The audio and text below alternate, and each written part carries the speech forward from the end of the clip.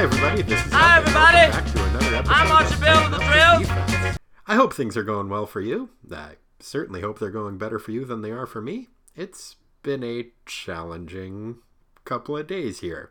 I know there's always been a certain element of wish fulfillment involved in the reading of comic books, especially superhero comic books, but never has that been more keenly felt by me than it is today. Because this comic book that we are covering right now features a computer that turns into a robot, and spoiler alert, does get decapitated, and good lord, do I wish that my computer had a neck right now. Thing is just turned into a giant wet sack of garbage, and I cannot goddamn stand it. So if weird things are happening with this and it doesn't sound right, rest assured I'm doing my best, but, well, learning things has never been my strong suit. So I'm trying to figure out how to make this stuff work, but come on, man. If I wanted to learn shit, I would have stayed in college. At any rate, may as well get on with the show. So, without any further ado, let's ado this. Tighter than some handcuffs on a suspect's wrists, prepare yourself for a mighty synopsis. Synopsis. Thanks, Jamie. Defenders, number 5. April 1973. World Without End? There's a question mark there. Written by Steve Englehart, drafted by Sal Buscema, with inks by Frank McLaughlin. Defenders roll call. Valkyrie, Doctor Strange, The Incredible Hulk, Namor the Submariner, and Namorita. Previously in The Defenders. The Defenders went dimension hopping and Doctor Strange fucked up real bad. In his attempt to rescue former Defenders frenemy Barbara Norris from the clutches of her two-headed, extra-dimensional asshole boyfriend, the Nameless One, who I like to call Glenn, Steve used his magic to snap the strong psychic bond between Barbara and Glenn. Bad move, Steve. The resulting trauma of this magical neurosurgery left Barb totally bonkers and constantly screaming a long string of capital A's. Kind of like the protagonist in the comic strip Kathy, only less interested in shoes and chocolate. And she doesn't have a fiancé named Irving. After returning to Earth, the Defenders went mucking around in an abandoned castle and wound up stuck in a mystical realm where the evil Queen Cassiolina and her boyfriend, the Executioner, threw them in a dungeon. While imprisoned, they ran into Amora the Enchantress and the Black Knight. Amora cast a spell on Barbara and transformed her into Valkyrie, a badass Asgardian avatar of feminism. Val busted the heroes and Amora out of their cells, and together they defeated Cassiolina and the Executioner. And a wizard. Sorry, forgot to mention there was a wizard there. He had a pointy hat and everything. After the battle, Amora decided to hook back up with the Executioner. She gave the Black Knight a goodbye smooch, which would have been sweet of her, except that it turned him into a statue. Dick move, Amora! After petrifying her previous paramour, the Enchantress grabbed the Executioner, and the two Asgardian assholes magically skedaddled. Strange and Valkyrie both tried to unstatue the Black Knight, but to no avail. The Defenders packed up their stone-encased swordsmen, Val took the Knight's flying horse Aragorn and his magic sword, and the non-team of heroes headed back to Earth. Val announced that she was joining the Defenders. Hooray! The Defenders, however, declined her membership proposal on the grounds that they aren't a team, and that they think they're better than her. Boo! Meanwhile, that doomsday computer that Steve sealed in the time bubble back in Marvel Feature number 1 is once again slowly counting down towards Armageddon. Gadzooks! Will Valkyrie manage to break the glass ceiling and become the first female member of the team that doesn't exist? Will Doctor Strange's new statue fuck up the Sanctum Sanctorum's feng shui? And how do I know so much about the comic strip Kathy? Stay tuned to find out. Okay, so, yup. When you've got a flying horse and a magic sword, you can break all kinds of ceilings. Walls, too. Nope. It looks pretty good in there. Turns out Wong is a master of feng shui. Also, Master of Feng Shui is a comic I would totally read. And I have no idea. It's kind of unsettling. Val is walking around Greenwich Village having an existential crisis. Ever since she pulled an Athena and burst fully formed from the Enchantress's imagination, she's been having a difficult time figuring out who she is and how she fits into the strange world where she finds herself. I can relate, and I don't have anywhere near the complicated backstory/lack of backstory that Val has. As she strolls, she's somewhat oblivious to the fact that everyone around her is freaking out at her appearance. What's the matter, guys? You never seen an Asgardian warrior woman strutting around New York wearing a one-piece swimsuit with Madonna-style boob cones and flowing blue cloak? Fucking rubes. After a couple of pages, Val finally encounters some men who don't stare lustfully at her.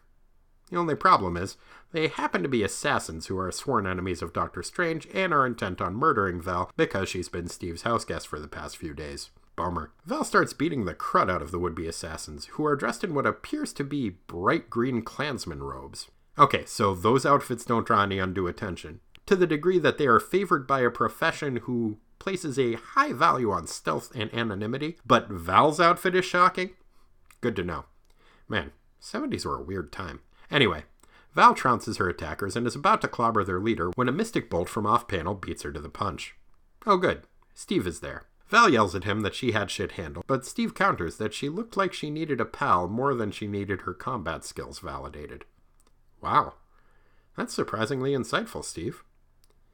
As they walk back to the Sanctum Sanctorum, she confides that she's been having some trouble making friends, due in part to the fact that she's distrustful of men, and most women seem distrustful of her. Also, although she doesn't say this part aloud, she is totally in love with the statue of the Black Knight.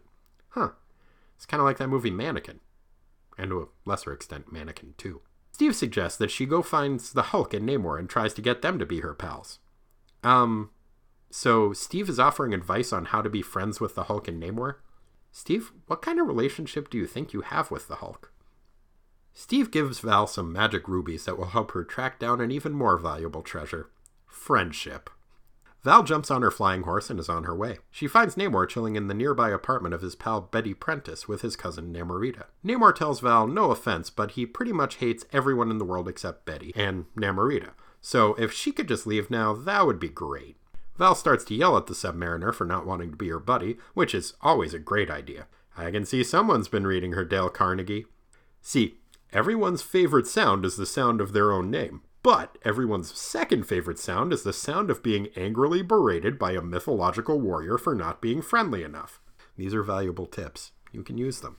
Unfortunately, before Val's verbal assault has a chance to result in an exchange of friendship bracelets, Namor disappears in a bolt of magical energy. Uh-oh. Val notes that the rubies Steve gave her indicate that Namor is now north of her, so she jumps on Aragorn and flies off in search of the once again lost Prince of Atlantis. Namorita insists on tagging along, which is fine with Val. As the two fly north, they bump into the Hulk, who is out on one of his nature walks, or nature stomps to be more precise. She entreats the Jade Giant to join her in her search for Namor. Hulk is conflicted. He likes Val, but she wanted him to hang out with Steve and be a defender, which he fucking hates. As he often does when conflicted, Hulk reverts to his default status: smashing.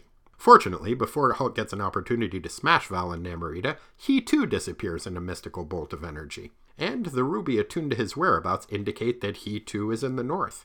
Val and Nita follow the rubies to a familiar-looking lighthouse in Maine. Wait a minute, isn't that? Yup. Yandroth, the Scientist Supreme's Omegatron Doomsday Machine, is at it again. Turns out that when Steve tried to make another time bubble back in Defenders number 1, it weakened the time bubble he sealed Omegatron in.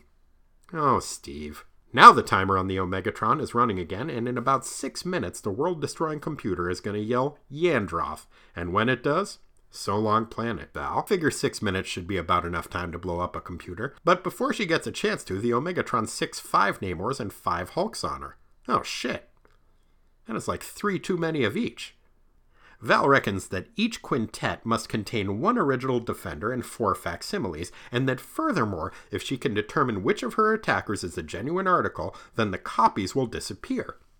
Wow, that is some fancy supposing, Val. You sure you're new to the Marvel Universe? Turns out, all Val's supposings were 100% correct. Hooray! With the assistance of Aragorn, the avenging Asgardian Amazon accurately ascertains which of her assailants are actual. A+! When Val hits the real Namor and Hulk, their doppelgangers disappear. Hooray! Unfortunately, Val's alliterative assault was too late. The Omegatron Doomsday Clock has struck 0. Oh shit. Rather than immediately saying Yandroth and blowing up the world, the evil magic computer decides to stretch its legs for a minute. Literally. It transforms from a computer into a giant robot. The transformation apparently releases Namor and the Hulk's minds from its control, and the 2 defenders join Val in attacking the giant robot. They manage to throw the apocalyptic automaton off balance for a minute, but it begins to vocalize its world-destroying battle cry. Then Val chops its head off. Hooray! Turns out its one weakness was decapitation. We're not so different, you and I, Omegatron. You know, except for the fact that I am definitely a human man from Earth. Cannot stress this enough. I, Hub, am a human man from Earth.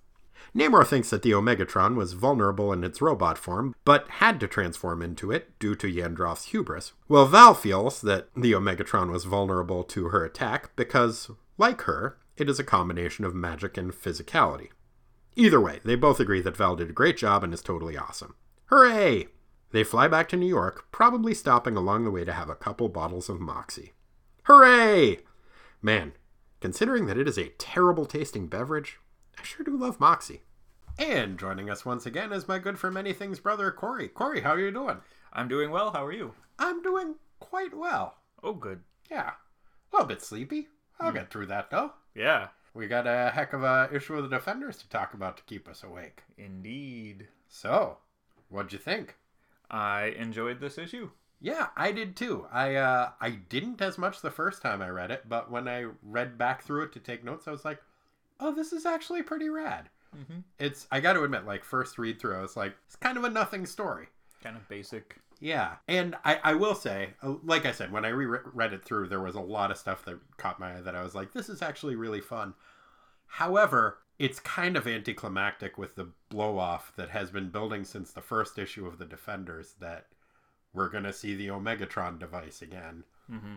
And it's dealt with pretty easily. Yeah, Val doesn't have all that much problem defeating the Omegatron. Well, she had a nice sploosh assist or splush assist. Sorry? That didn't sound good. good. No, that really didn't. Namor did splash the monster with a wave. He gave it such a splashing. I'm sorry. The sound effect I was looking for is slud. Oh, yes. That's the noise that making a giant wave causes. Yeah, a giant wave with maybe some big rocks in it. Oh, probably. They're off the coast of Maine. So, again. Although, unlike the last time they were off the coast of Maine, we're Ezra and Sari. Oh. I missed them. We get no Maine accents in this. Although, do you think, because it was created in Maine, do you think the Omegatron has a Maine accent? Yandra! Well, it would have more of a drawl. Yeah. Oh, and also he speaks... He speaks super slowly. He probably slowly. does. Oh, man. That's it is why. new canon to me that, yes, yeah, the Omegatron has a Maine accent. The only New England accent that's got a bit of a drawl to it. Oh, yeah? Yeah. That's why it takes so long for it to speak. Yes, it's also caught in a time-slowing bubble. Although, I'm not entirely certain that the rest of Maine isn't caught in a time-slowing bubble. Just Doctor Strange again. Oh, man. So Doctor Strange is canonically responsible for Governor LePage. Yep. That's why we used to have to drive over the bridge to Kittery to buy the beer, because they sold it later due to the time-slowing bubble. Oh, man. It's a complicated situation that Strange created there.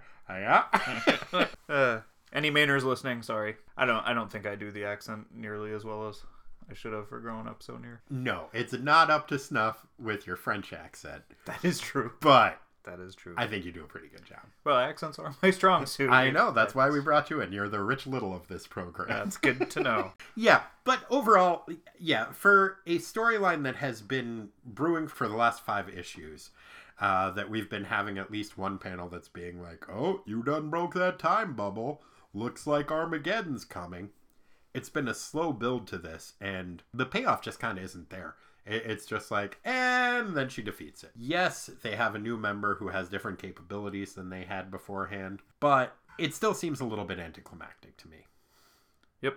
They did put rather a fine point on trying to, like, briefly explain, like, hey guys, sorry, I know this seems super anticlimactic, but Valkyrie is a combination of magic and might that the other guys don't have, so totally makes sense. Okay, but beforehand they did have a magic guy and 2 mighty men. 2 mighty men?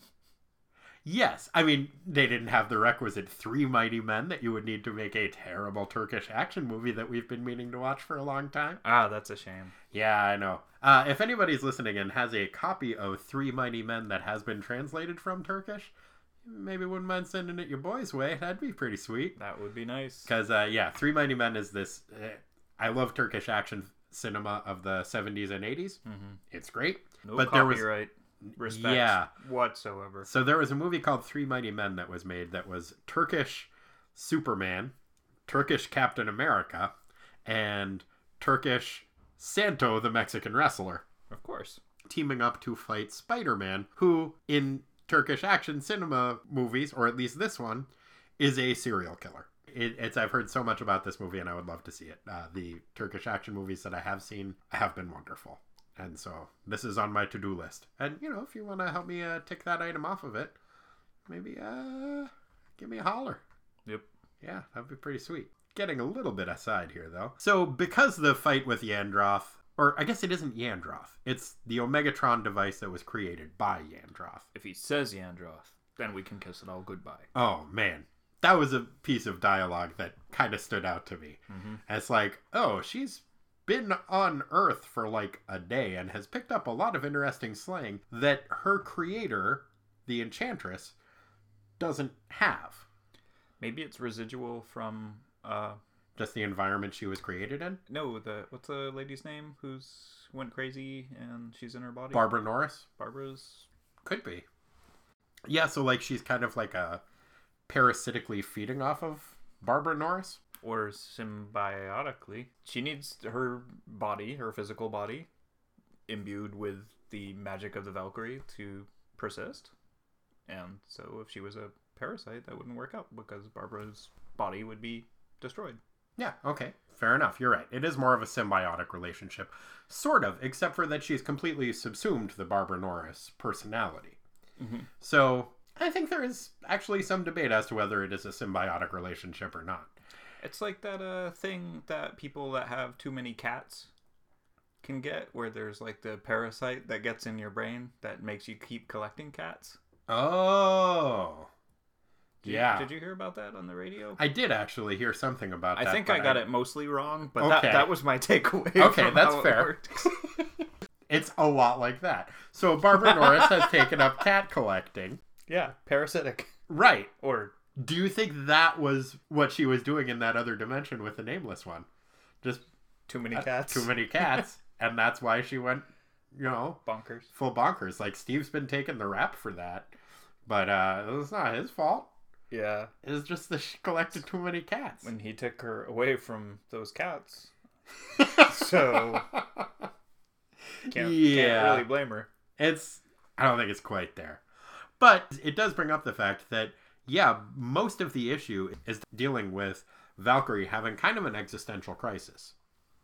At the same time, knowing herself extremely well. In some ways, yeah. I mean, she literally says, I've had so much time to think about myself that I've got it all figured out. Oh, well, that's good news. I guess that is how it works. Yeah. You want, you have an existential crisis, so you wander around New York for like 2 days because your new friends don't want to talk to you, and then, boom, you got it all figured out. Problem solved. Yeah. One problem that isn't solved is that, so you weren't here when we covered Defenders number 4, but you listened to the episode and you did read the issue. Mm-hmm. Her brand of feminism is treated very differently in this issue than it is in the previous one. Mm-hmm. Like, in the previous issue, she definitely makes a point of saying, I don't hate men, I just know that I'm as good as they are. And so it really does come across more as self-confidence, where in this issue, she's got more than a touch of, like, the stereotypical misandry that is attributed to feminism, especially in this era, where she doesn't trust any man, and it says that she was created with an inherent distrust of men, Mm-hmm. and that her aggressiveness makes women distrust her. Mm-hmm. Now, she says that. The example that she cites as proof is she's walking by Clea, Doctor Strange's girlfriend, disciple, pupil. It's a complicated thing that, honestly, the whole Doctor Strange-Clea relationship makes me kind of uncomfortable. But as she is standing there in the room with Clea, she says, my personality as created encompasses a basic distrust of men. And yet, my aggressiveness sparks a similar distrust for me in other women. Already, your Clea wishes I would leave your house, Stephen. No, she says that in front of Clea. Maybe it's not your aggressive nature. Maybe it's the fact that you talk about people in the third person right in front of them. that makes them distrust you and want you to go away. Clea is clearly scowling at her as she says this. Yes, yeah. The sparks are coming off of that pretzel-headed. That is the craziest fucking hairdo. I don't, like, what did they just, like, well, she's from another dimension, but she's exactly human looking, so we will just give her pretzel hair. bangs. Yeah, pretzel bangs. That's how they do thing in Dormammu's dimension. Yep. All women must sport pretzel bangs. I don't think it's a must. Yeah, I think it's just that's how their hair grows. It's not compulsory. I think they all have, if you're Dormammu's niece anyway. Maybe it's not all the women in his dimension. Maybe it's a familial trait. They just have cowlicks. Like crazy cowlicks that make your bangs turn into pretzels. Probably. It's a weird dimension. Yeah. One of the other things that you noticed in this issue is that the Defenders don't have any nipples. Nope. Is that a comics code thing? I don't know if it's a specific one. And it is interesting. I'm not sure of the timeline on this because I think Conan the Barbarian was coming out at around this time. And Barry Windsor Smith did always draw nipples on Conan. That series started in 1970, I think. And there's actually, it's kind of funny because this is edited by Roy Thomas, and there's been some debate about like Roy Thomas spearheading the "no, people need nipples" movement. Anyway, yeah, Roy Thomas apparently would have assistants go through and draw nipples on people sometimes if the artist had left them out. And sometimes he would do it himself. That is funny. I'm probably getting some of this information wrong, but I really like the idea of just Roy Thomas being up late at night and being shaking his head. No, nipples for everybody. Not enough nipples. It's our right as Americans. Oh, I'm giving this guy 4. He's very powerful. Yeah, Megatron doesn't have any either. Well, he's a robot man. Yeah, I know, but he's created in Yandroth's image. Yeah, they get into that a little bit, and I think it's kind of funny because there's Val and Namor are debating what Yandroth's weakness was that made him easily defeated. Namor's theory is that it is Yandroth's innate hubris and egocentrism that made him want to form a robot that would be in his own image, and then once it was in his image and no longer the computer, then it was vulnerable. Whereas Valkyrie's response is that, no, it's because he's like me, a combination of magic and sorcery, and that's why he's vulnerable. So in their own way, they're each saying like, no, he's got my Achilles heel. No, he's got my Achilles heel.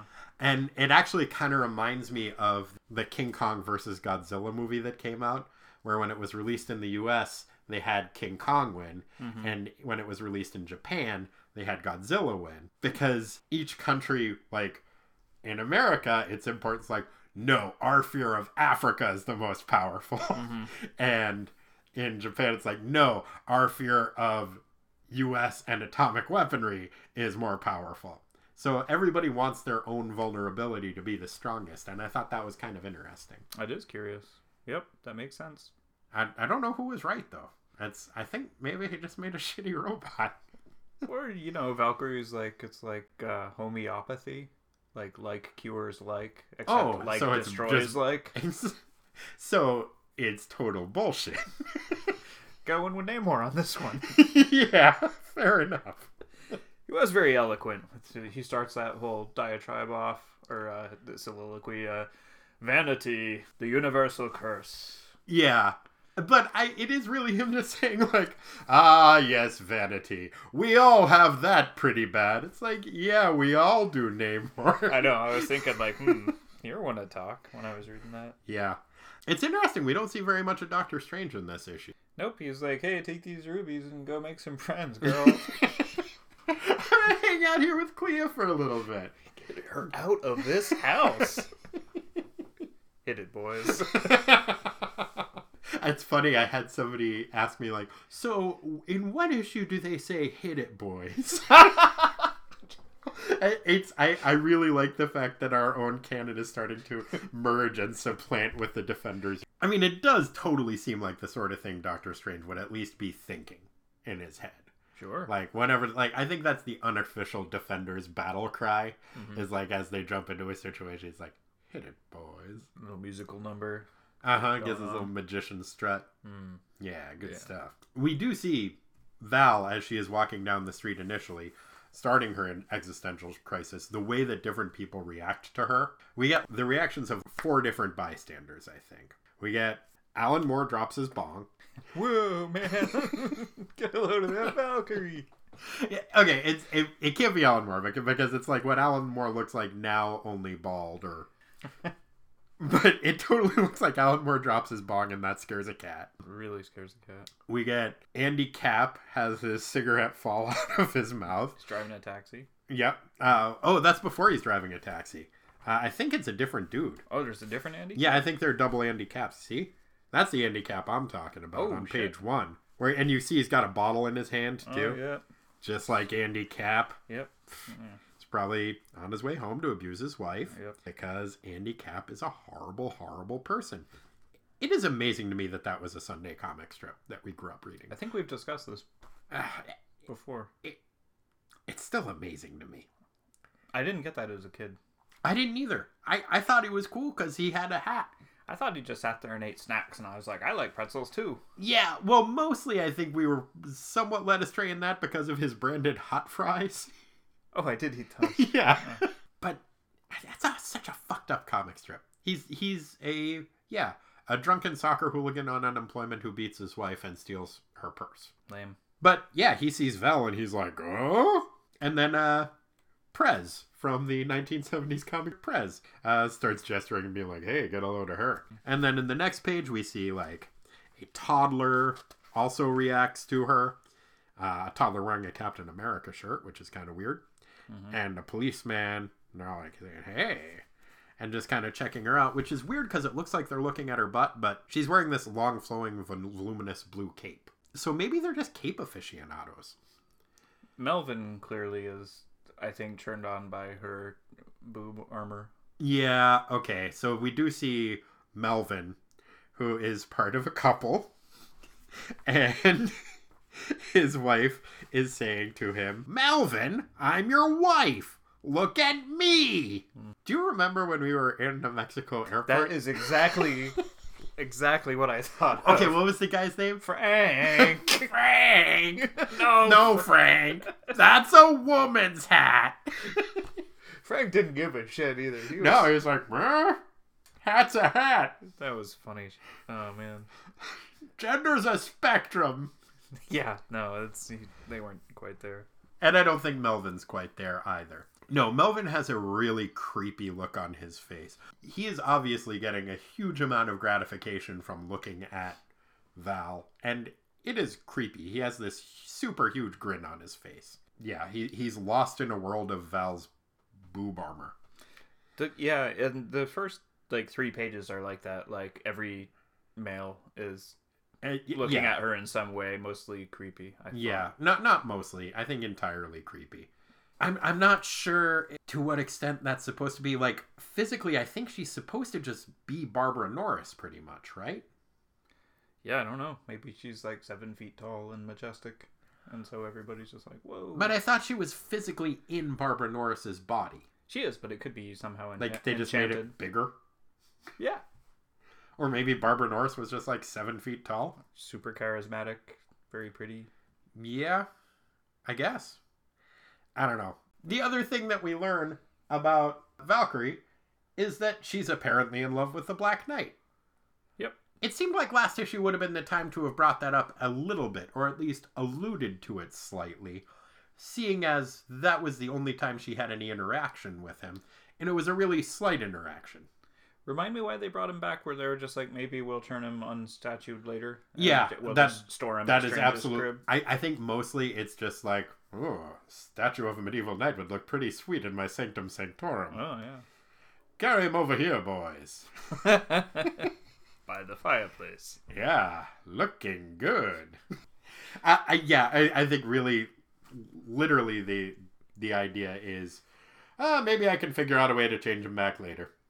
Yep. So I'll keep him around my house, and Wong will give him a nice dusting every now and then. Yeah, totally. Keep him looking sharp. And Valkyrie decided to care for his horse Aragorn, and we see in this issue, which I don't think she had brought up in the last one, she also takes his ebony sword, which you would have thought that would have turned to stone with the rest. Maybe because it's enchanted, it wasn't affected by the enchantment.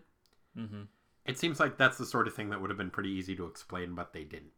Like, all of his armor turned to stone with him. She tried to smooch him back to not being a statue, but that didn't work. Yeah, maybe it was when she smooched the statue that she's just like, hey, I like this guy. Dang. Yeah. I don't know.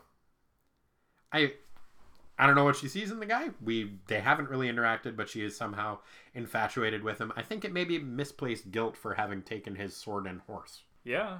Or the fact that he's just like this dude made out of stone, and she has this existential crisis about that who she is. Like, maybe it's just gonna be an easier relationship. He's more approachable. Yeah. Yeah. You know, kind of like that movie Mannequin. You know what I took away from that movie, Mannequin? I had the same takeaway from that I did from the Mixed Up Files of Basil E. Frankweiler. I want to spend the night at some place in a store when it's closed. I think that would be creepy. I think it would be really fun. I think what would be creepy is having Kim Cattrall come to life on you. Yeah, that's the thing. I mean, not the Kim Cattrall coming to life thing, but that people do is they go stay in IKEAs. They do? Yeah, I heard like over in, like they sneak in? Yeah, and then they stay in like, ooh. Okay, that sounds okay. I hate IKEAs. I really hate IKEAs. Okay, so where I start to feel crazy. I would maybe stay in I think that would be kind of fun though. Like the people there are what makes it crazy. Yeah. Like I like the idea of all the setups. I would stay in the fictional store that was in Mannequin. I would totally get my Mixed Up Files of Basil E. Frankweiler on, and I would stay in the Natural History Museum. That would be fucking rad. Smithsonian, that'd be pretty baller. Boston Museum of Science. Boston Museum of Science would be pretty good. I think I would rather stay in the Smithsonian and like just go around and like wear Fonzie's jacket, sit in Archie Bunker's chair. What about the security? In this scenario, that's not. I didn't know there was security. I'm staying in there by myself. No, there's got to be like a grumpy old guy with a flashlight. When you see him coming, you're like, and then I gotta like literally tiptoe around. Yeah. Yeah. Hey, what's that over there? What are you kids doing? I'm a cat. How'd a cat get in here? Release the hounds. Oh shit! That's the problem with the I'm a cat defense. Yep. All right. I guess I wouldn't stay anywhere. I guess I'll work on that. Just stay in my house. Or just be better at hiding. It's less exciting now that I'm a grown up. But when I was a kid, the idea of staying in a giant department store after hours and like, I don't know, like hanging out with Kim Cattrall. Although, if I'm hanging out with the Kim Cattrall, I don't want it to be the Kim Cattrall from Mannequin. I want it to be the Kim Cattrall from Big Trouble in Little China. Goes without saying. Yeah, because that's the best Kim Cattrall. And that makes you Jack Burton. Obviously. It's all in the reflexes. Anyway, what'd you think of Namorita? I like her nickname, Nita. Okay, that is neat. Yep. I thought her outfit was pretty cute. Yeah, it's basically both her and Namor just wear kind of one-piece swimsuits. It's like a girl's version of his thing. It has a little shell emblem on the belt buckle. Here's the thing. Her outfit isn't any more revealing than Valkyrie's is. Or any less revealing than Valkyrie's is. Like, they're both wearing essentially one-piece swimsuits. But it's somehow just not scandalous when Namorita does it. Boob armor and in some sort of enchantment. You think the male gaze that Valkyrie is attracting is at least in part magical based, like because she's Enchantress's creation. She's drawn sexier too. Yeah, I guess. I wonder how much of that is just her confidence. Although she doesn't seem particularly confident. Like, she always is described as being confident, but like she spends most of the issue just being like, wish I could make friends. Yeah. And with the guys too, she just does not give a shit. Like, she's not trying to like look sexy or be pretty or whatever. Yeah, no. She's just like, I'm just walking down the fucking street and she doesn't even notice that all of the dudes are looking at her. Yeah. So, no, I just think she's just drawn sexier. Okay. And there's probably some magical some like because she's the Enchantress's creation, then there is a certain intrinsic enthralling element to her. Yeah, she's got like an aura, man. Yeah. Okay. So we also meet very quickly Betty Prentice. Betty Prentice was originally Betty Dean.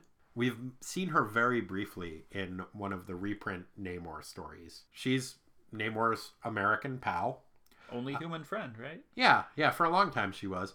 But I think this is kind of sweet. Like, she's aged at a different rate than he is because she's not a submariner. Mm-hmm. So when we see her here, she's a middle-aged woman, but she's still just really close pals with Namor. Mm-hmm. And she was called Betty Dean. She married, and I think she's widowed at this point. Oh. And Namor's like, look, my cousin needs to have somebody stay with her. This is the only woman I trust. She's a rad lady. Her original origin was that she was created, or she wasn't created. She was originally sent by the U.S.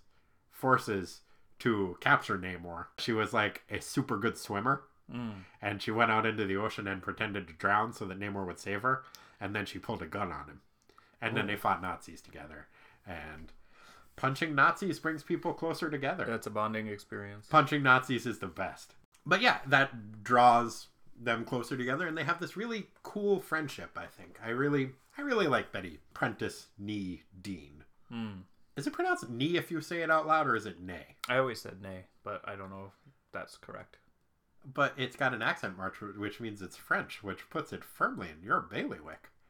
Ah. It's a French word. How would you say it? Nay. There we go.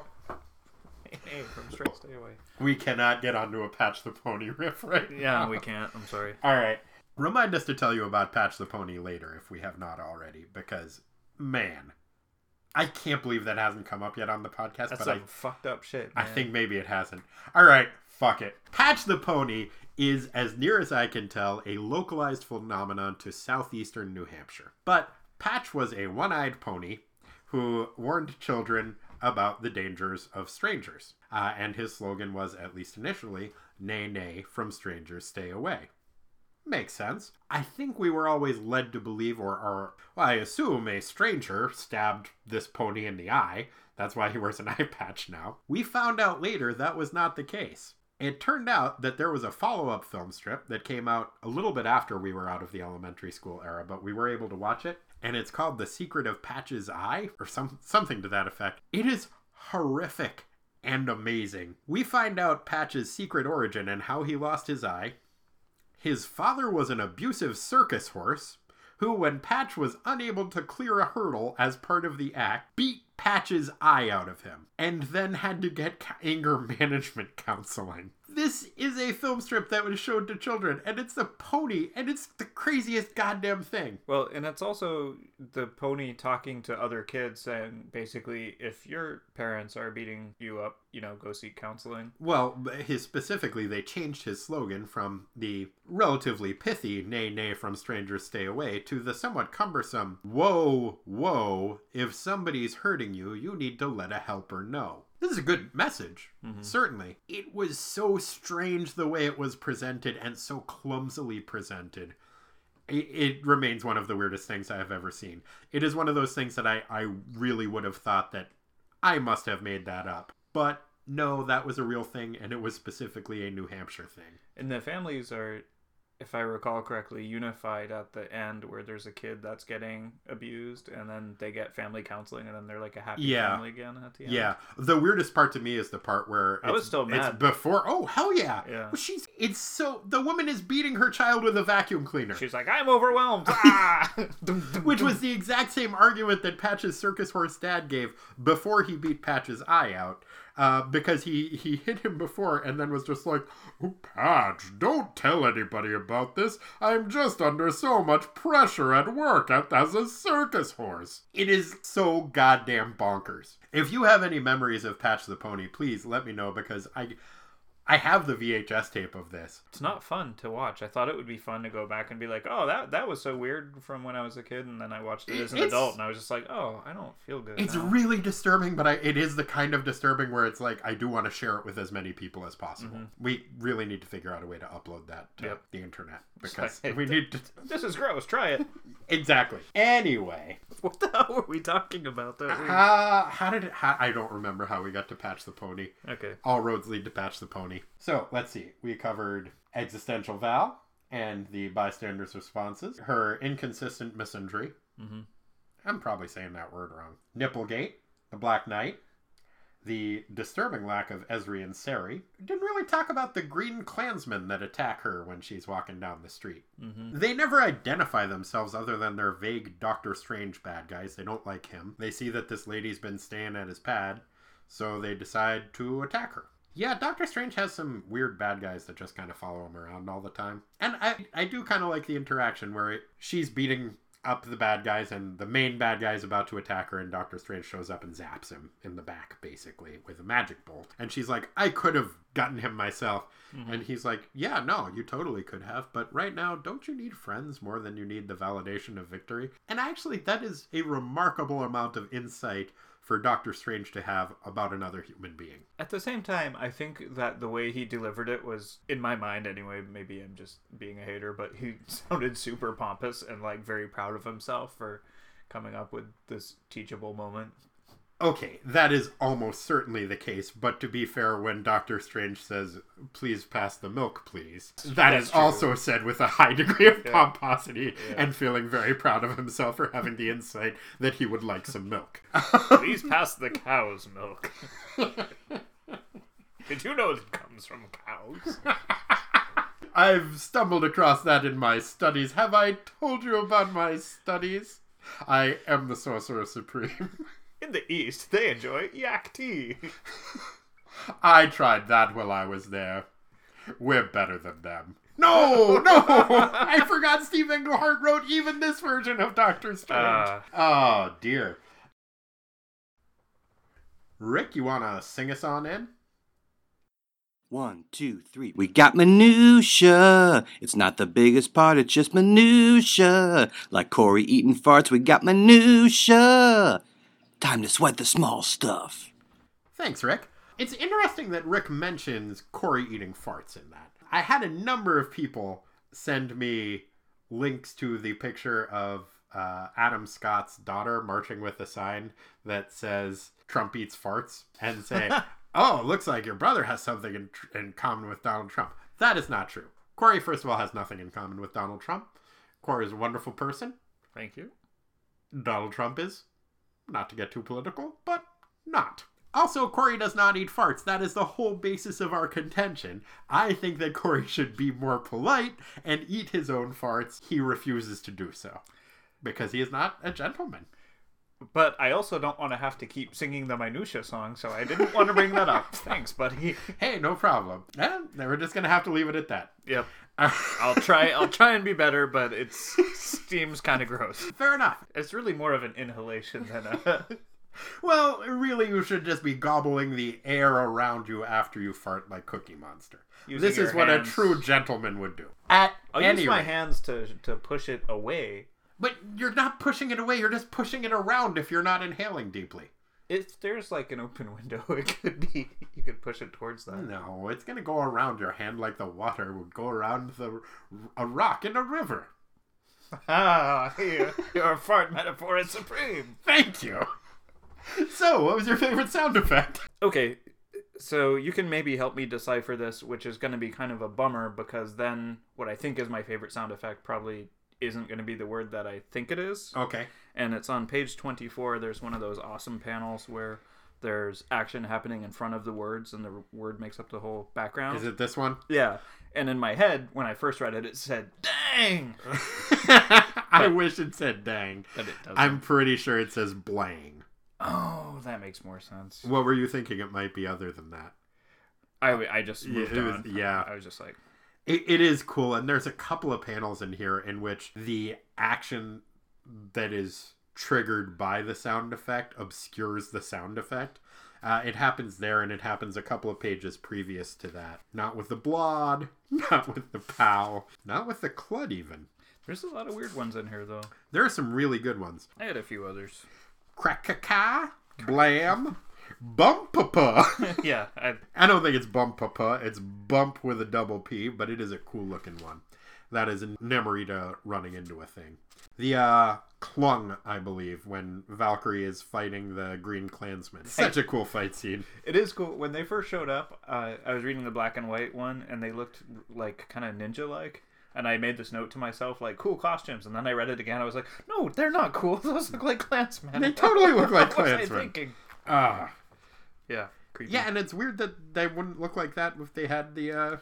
I just didn't. I'm innocent sometimes. I I was know. just like, oh, those are very sinister looking bad guys. That's a cool costume. Oh, I mean, I don't think they're supposed to look like Klansmen. They just, kind of do. it's just easier to draw. All right. So the fact that I also really wish that sound effect was dang, but now that it is blang, it is not your favorite. I mean, blang is pretty good. Like Blang! Blang. That is a good one. My favorite is slurge. Oh, I had that too. And in part because it is just a weird sounding word, and also that is the sound it makes when a magic sword decapitates a robot. Mm-hmm. Slurge.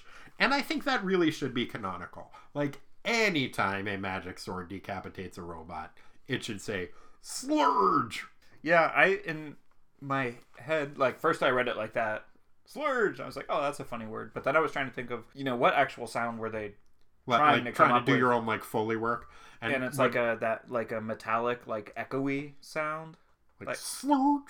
Yeah. Like when you chop a robot's head off with a magic sword. Well, I think when you chop a robot's head off with a magic sword, it just goes slurge. Yeah, maybe so. You're going with blang as your favorite? Yeah, I think so. I also like patam. Patam's pretty good. I don't understand how a large wave makes the noise slud. I am a little bit curious about that myself. They are off of the coast of Maine, so there's a lot of sediment in the water right around rocks. there. Yeah, so it's. I think that's more rocks. They're probably near some tide pools, so that's Sea probably urchins, mostly like periwinkles, hermit crabs, and periwinkles. Maybe some dog whelks. Very confused sea anemones. Yeah, I punched a guy who was being mean to hermit crabs one time. When I was in 8th grade. Oh. We went to Oregon. You were recently on the East Coast, so I was like, dang. No. That's when I was in 8th grade. It's one of the only times I've ever punched somebody. That we'd gone to Ordeon Point, and we had brought back a bunch of we were studying them for our science class, and then we were going to bring them back. And this kid was just crushing hermit crabs with forceps. Mm. And I was like, don't do that. And he's like, why? And so I punched him. Mm-hmm. He was much bigger than me. And he sat down real fast. And then I was like, oh no, now he's going to kill me. And then we both got sent to the principal's office for fighting. And we had to apologize to each other. Good outcome, actually. Yeah, I was like, oh, darn. Yeah. But still, man, don't fucking... Yeah, that's awful. Yeah. That's for sound effects. When you hit him, did it make a tang? Or it actually went slurge. Now that I think about it, you may have been an evil robot. And also, my fist is a magic sword. I should have mentioned that. I know you can't see me when you're listening to this, but I probably should have mentioned at some point. It's my left hand is a magical sword. Inconvenient. Yeah, in a lot of ways. So, sartorially speaking, what fashion choices would you like to discuss? It may be not allowed, but I think since I did not attend the last issue, I gotta go with Valkyrie's getup. She looks fucking badass. Okay, fair enough. Cape is rad, the boob armor's rad, the leg things that keep her sandals on are pretty rad. Yeah, she's got thigh-high sandals, basically. Like gladiator sandals, maybe, but at least calf-high. Mm-hmm. She's got metal, bicep cuffs. Yeah, no, she's got a rad outfit. Super tough looking. I will grant you that. I went in a different direction. I went with Betty Prentice's outfit. She's serving the drinks. When she's serving them what I assume are free sodas. Oh, only free sodas. But yeah, she's wearing a 70s kind of house dress pantsuit combo. It made me think of Dustin Hoffman and Tootsie. I can see that. Yeah, the glasses and the hair. Yeah, that's more the glasses and hair, but it's just a very 70s around the house outfit that I was like, that's pretty cool. Mm-hmm. I'm actually kind of into that. The other thing I wanted to bring up slightly is that there's a toddler who is staring at Val's butt, which is weird, but he is wearing a Captain America shirt over a jacket, and I like whenever they pull shit like that in comic books where there's yeah, there's a lot of people around here wearing Superman t-shirts because we all like Superman. And I assume in the Marvel Universe, it's the same thing with Captain America. And I think that's kind of cool. In a shirt form, it's a good looking outfit. Yeah, cool kid. I mean, cool outfit on the kid. Cool outfit on it. Don't know That, about- yeah, that toddler shouldn't be objectifying that Valkyrie. I But, think that particular one, he's just like, whoa, like giant lady with a sword and armor. yeah, we're just like, that's a big blue cape. Yeah. Yeah, I'm gonna leave some innocence here. Yeah. Okay. All right.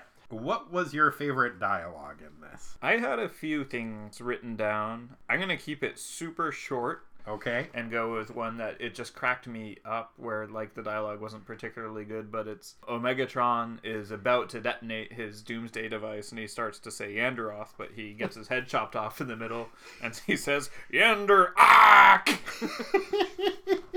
I really liked that too. That really cracked me up too. And I kept being like, yeah, I He was pictured trying him to like say a it. Kathy thing. Yeah. It's like either Kathy or Bill the Cat. And yeah, that was totally rad. I also really liked / really didn't like when Val says Her soliloquy about knowing herself. no, although I did like that too. No, it's when she's fighting Yandroth and she's just apparently lost and says, Nita, it didn't work. Well, we can kiss it all goodbye. Yeah, but she's just like, fuck it. Like, that's her reaction to the world ending, which is both kind of like matter of fact, well, that's the end of the world, but also like using a weird amount of slang for somebody who's only existed for a few minutes and who's, you would think, I in my mind, she had spoken more like Asgardian / Elizabethan English before. I don't think she ever really did. In my mind, that didn't how she talked in issue 4, but I looked it up and she didn't. It just struck me as really odd and a strange character choice.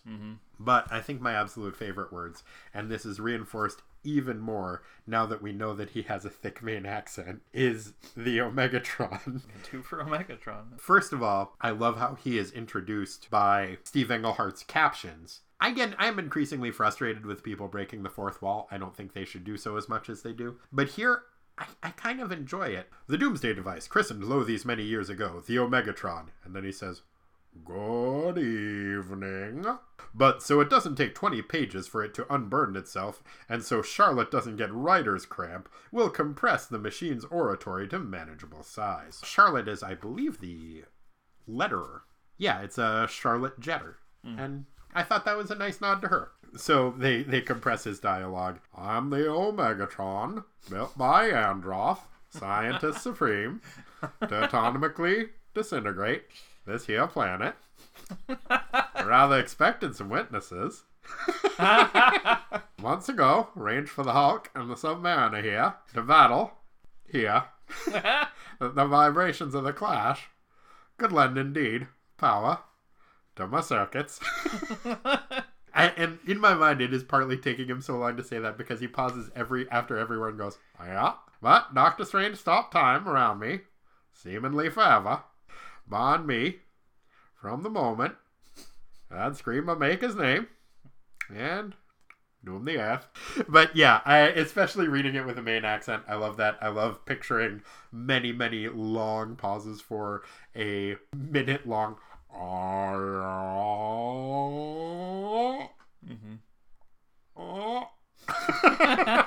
So yeah, I really enjoyed that. There is also a weird thing where Namorita says, we better go rescue my cousin, because right now they're probably fricasseeing his ears. It's like, that's a weird turn of phrase. It is. Yeah. That's a weird assumption you would make, that would be what they would do to him. Okay, fair enough. Let's get on to Best Defender, Worst Offender. Okay. Who you got for Best Defender? I went with Val for killing Omegatron. Fair enough. Yeah. Short but sweet. I'm with you on that. Same. She's pretty much the protagonist of this issue. It's really about her journey and her journey to acceptance by the other defenders. After she does slice its head off, there's a really nice moment that she has with Namor where he's like, you know what, kid? You're okay. We're still not a team, but you can join. After Hulk totally bums her out, she's like, I want to be on your team. And he's like, fuck this shit. Like, Teams leaves. are stupid. I'm leaving. Yeah.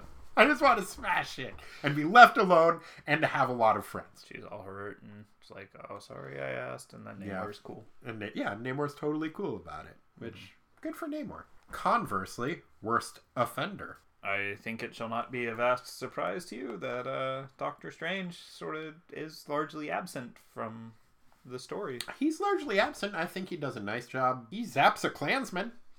He does put I'm things not mad at that. in motion. Yeah, he As- gives as well. Val some rubies. I don't think he actually does a bad job. He's largely absent from the issue. I went with Namorita. She doesn't do shit. And any time where it's like she insists that she goes along, she's like, I'm a Submariner too. And then she really doesn't do anything. She has a go get 'em attitude, but just gets no her follow through. bounced off that wall. That was pretty fun. Yeah. She bounces off a wall and it says boom. Yeah. But really, other than that, like there's the scene where Aragorn, the flying horse, comes in and rescues Val, and Val is like, Aragorn, you did it. Now Namorita's riding Aragorn at this time, and Namorita's like, yeah, he totally did do it. I didn't do shit. I'm just sitting here. He just went by himself, and I'm just sitting here. Mm-hmm. Yeah, she really didn't do anything. And because the Defenders is not a team, any heroes they are fighting alongside counts as a team member, and I am saying that of them, she did the worst job. Backup would probably be Hulk, because he really didn't do much either, and he made Val feel bad. Yep, but those are both fair. But yeah, judgments. That's where I'm headed with this one. Now, favorite panel. I had two. One was the very last panel on page 28, where there's a silhouette of Val riding away and a Megatron's, I guess, corpse in the water, and it was just very pretty, and it gave the sense of some hope, that things are going to happen. No, there is that, and it's also the fact that it is a silhouette of a woman riding a flying horse across the moon. Remind you of a certain Boris Vallejo picture. That could be it. Yeah, and you also see Namor's silhouette too, and it's nice that they're flying off together, and it's just weird seeing that they left this doomsday machine just floating in the ocean off the coast of Maine. That's true. That seems like somebody could just jam that thing's head back on. Yeah, and also just litter.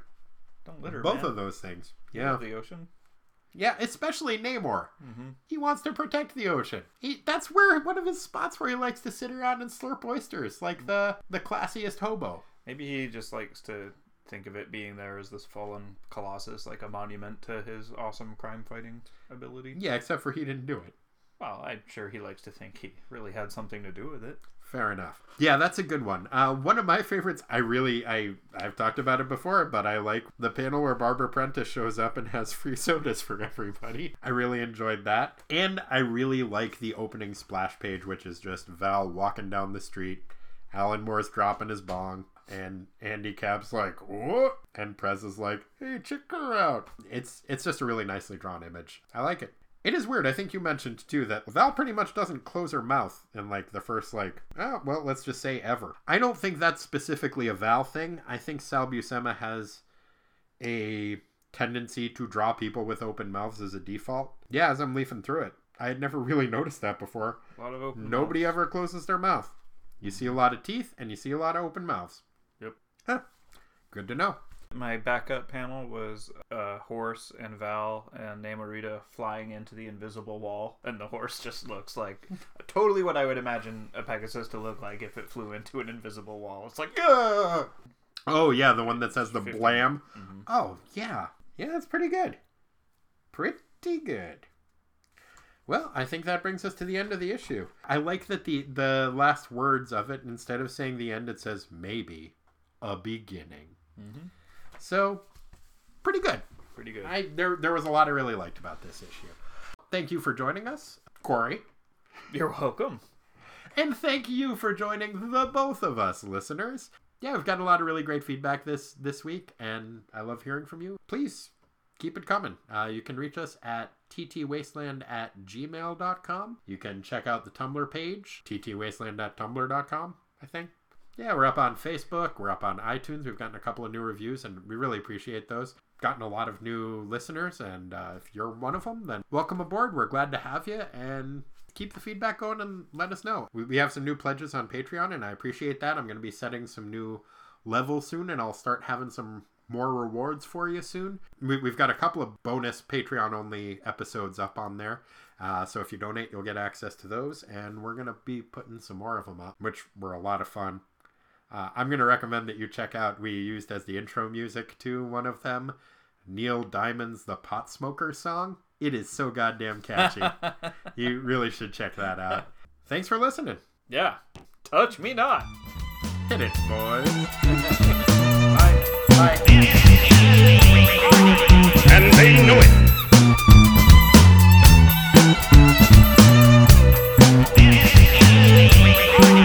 And they know it.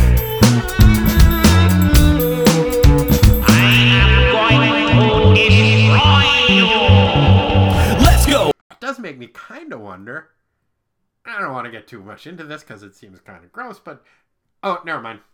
Nick, I got my answer. She's Barbara Norris. I was wondering if, like, Valkyrie had been fully formed, as she talks about in her existential crisis, like that she didn't have a childhood or stuff. I was wondering if she would have nipples or a belly button. But she's Barbara Norris, so she does. So Yeah. No, we don't she's need human. to speculate about Valkyrie having a belly button or nipples.